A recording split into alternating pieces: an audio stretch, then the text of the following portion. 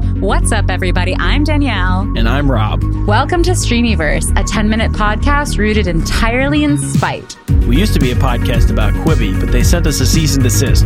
So now we talk about everything that streams. Quibi's not the only game in town, honey. We're all stuck at home for the foreseeable future, so let's watch some trash together. Here's what's going on today in the Streamyverse. Hello, and welcome to another episode of Streamyverse. It's Thirsty Thursday. It's actually Wednesday. Aren't we posting and this on Wednesday? we're sipping tea. We are. Sip, sip. Today is Wednesday, Danielle. You're right. We're posting it on Thursday. Oh, Rob. Rob's doing okay, guys. Listen, I just wanted to start this episode out by reading this tweet thread that I thought was absolutely great. And it's written by Tom Guerra, who used to be the BuzzFeed opinion editor for news. And it goes, something that jumps out regarding how people talk about Quibi. It's bizarre to attribute their problem to timing, coronavirus, technology, marketing, etc. The fact that not a single one of their $1 billion worth of shows have caught on in even a minor way is the entire story. Imagine how difficult it is to spend $1 billion paying every famous person in Hollywood to make whatever shows they want, stream them all online effectively for free, and not 1 minute of any of them blows up or gets talked about, memed, or noticed in any way. The craziest part is the idea that the lockdowns were bad news for Quibi. This was the best 3 months in our entire lives to roll out a giant slate of new streaming TV shows and movies. Is there a person alive who'd say with a straight face that their screen time has decreased? There's even a claim that Quibi suffered because it's mobile-centric and you can't cast it to a TV.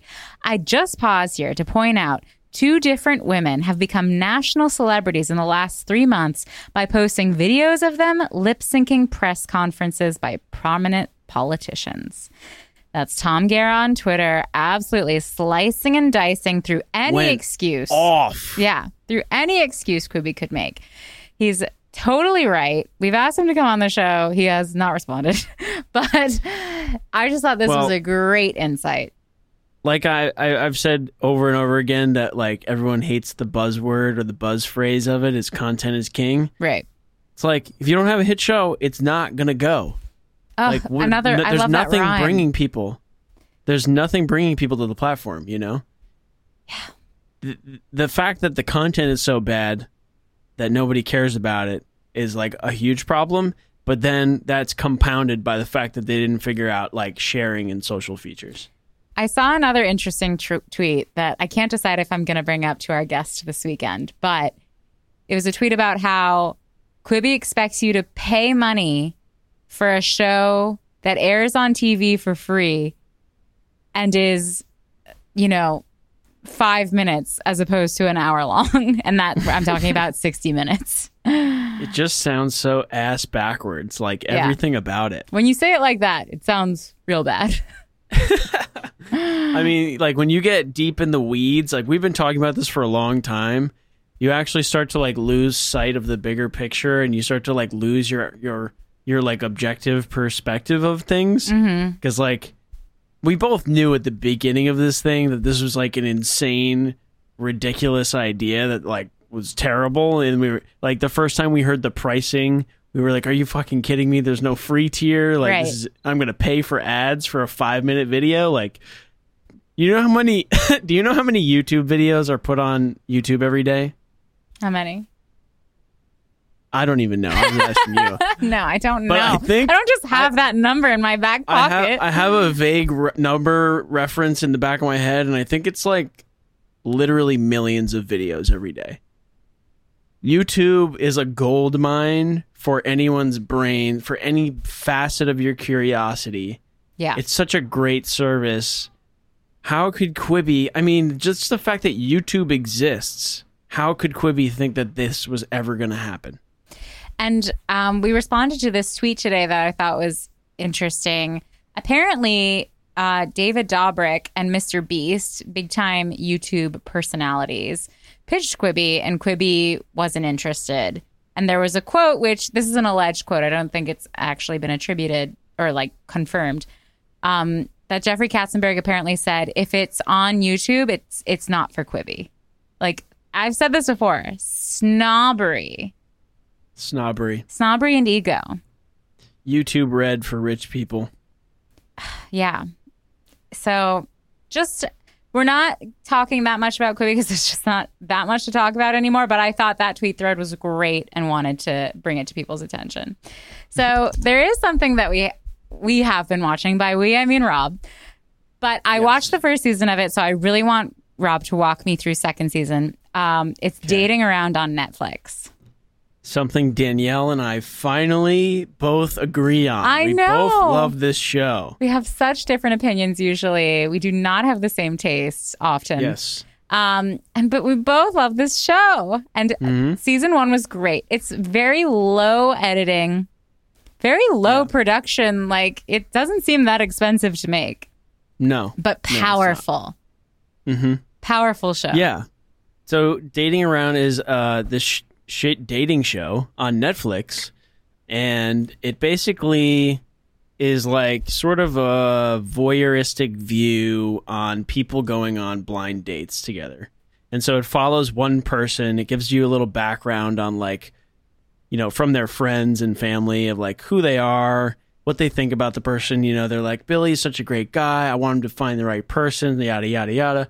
And then you follow Billy or whoever it is on the date.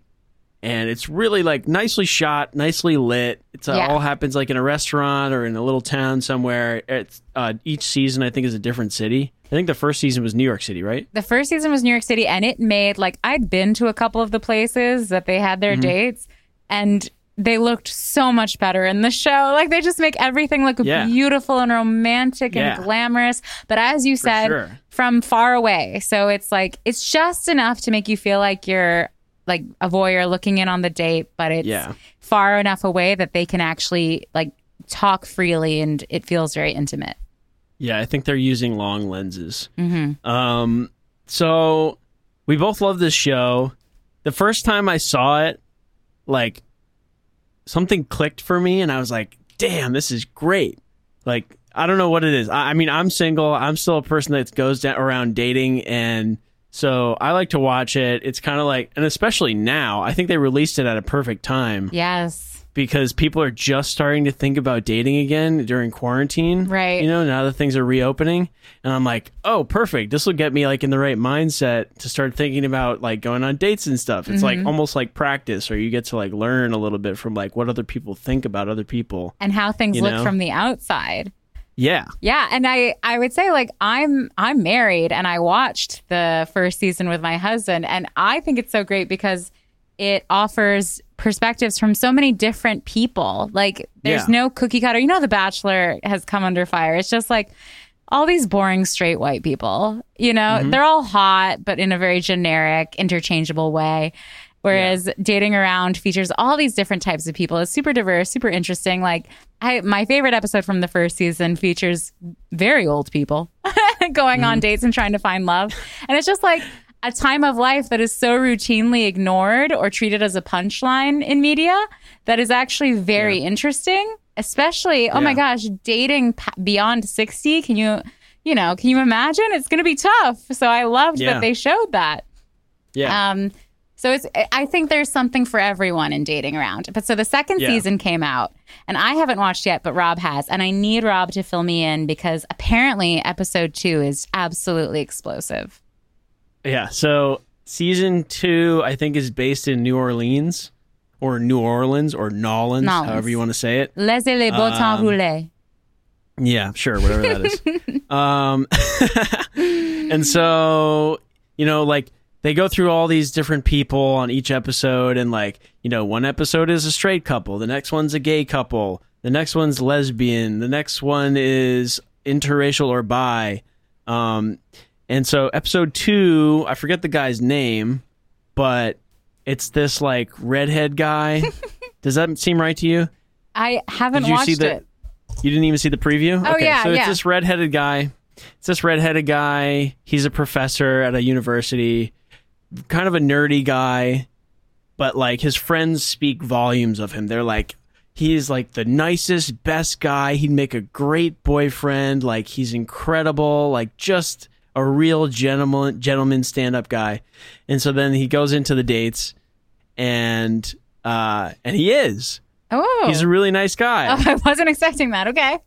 he's such a sweet guy, but he's really high energy, and he's like really nerdy, nervous high energy, you know? Oh. So like everything he says is like this, and he's like, you know, ha ha, ha, and he's like laugh. It's like a forced laugh and stuff, and it's like visibly cringy, right, to watch. He definitely like loosens up into the middle of the episode, but like for the whole, like the beginning is like shock value almost. It's like, whoa, dude, take it easy. He's so high energy. And then to contrast him, there's like one of the girls is just this like beautiful, like hot model. Mm-hmm. And she's so like low key, low energy, chill. And he's like, blah, blah, blah. And so they're just, you know, batting up against each other. Oh, no. It's kind of insane. And they just seem to, there was one person that seemed to get along with him well, but then the other like four were just like total opposites, like from like energy and like vibe and everything. Yeah. And so it was an insane roller coaster to like get back and forth between all these people and see all the different reactions. But like even him just being such like an outrageous character.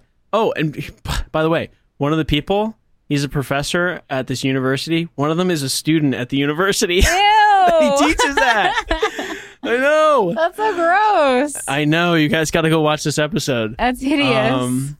But it's just so interesting, and you learn so much from like watching these people interact. Do you feel more aware of yourself now, Rob? I do. When you're going to go on a date, you're going to be like, as if dating around was following me? Yeah. Okay, but good. This is the thing. So this is the thing about dating around. Like when I first came across the show, like something clicked for me, and I was like trying to figure out what it was, and it was just like, I don't know, this is amazing. I just want to keep watching. And then I was watching it this week, and normally like I'm watching something and everybody else in the apartment is just kind of doing their own thing. Yeah. But I'm watching it. Other people like are, you know, passing through the kitchen or whatever, and they catch wind of it, and then they sit down, and then my other roommate sits down, and now all of a sudden we're all watching together. We're all talking about like, oh, this guy's great, this guy sucks, you know. And there's a phenomenon that never happens. We never all sit down together. But there's something about this show that people gravitate towards. It brings people together. Yeah, a sense of community. People like the psychology of it. They like to like compare themselves. People love to compare themselves to like characters and other people. And this show is like it's like a pure direct line of that to your brain. I love because everyone has gone on like either a really great date or a really bad date. Yeah. And it's usually not, you know, it's not like on these other shows where it's like, it was a bad date because like a fucking camera crew was following us around and my ex-boyfriend who the producers probably talked to and flew in showed up and tried to start a fight. It's not bad because of that. It's bad because you fundamentally are not meant to be on a date with this person. Yeah. And the only way to figure that out was to meet up because you probably met on an app. Yeah. So the only way to test that chemistry is in person. And it's so interesting to see that play out in other people. And these are all blind dates too. And then the show like basically I think forces them to take a ride share home. So awkward. And I really respect the people on this show because they tell it like it is. Like if they're having a bad time or they don't vibe with the person, they just say it, and they just say, I think we're done. I respect that too. It's not working out. Because that's such a big thing is people leading each other on or ghosting or whatever. I so respect whenever someone's just like, you know what? I don't like you. It's not meant to be. Yeah. Goodbye. It's great. And it's brutal to watch sometimes. but it makes you feel something. And that's what we like about it. Oh, shoot. We ran out of time. But don't worry, we'll be back every weekday for the rest of your lives. To see how this conversation ends, tune in next time on Streamyverse. And don't forget to rate, subscribe, and share with your favorite stream millionaires. See you in the Streamy.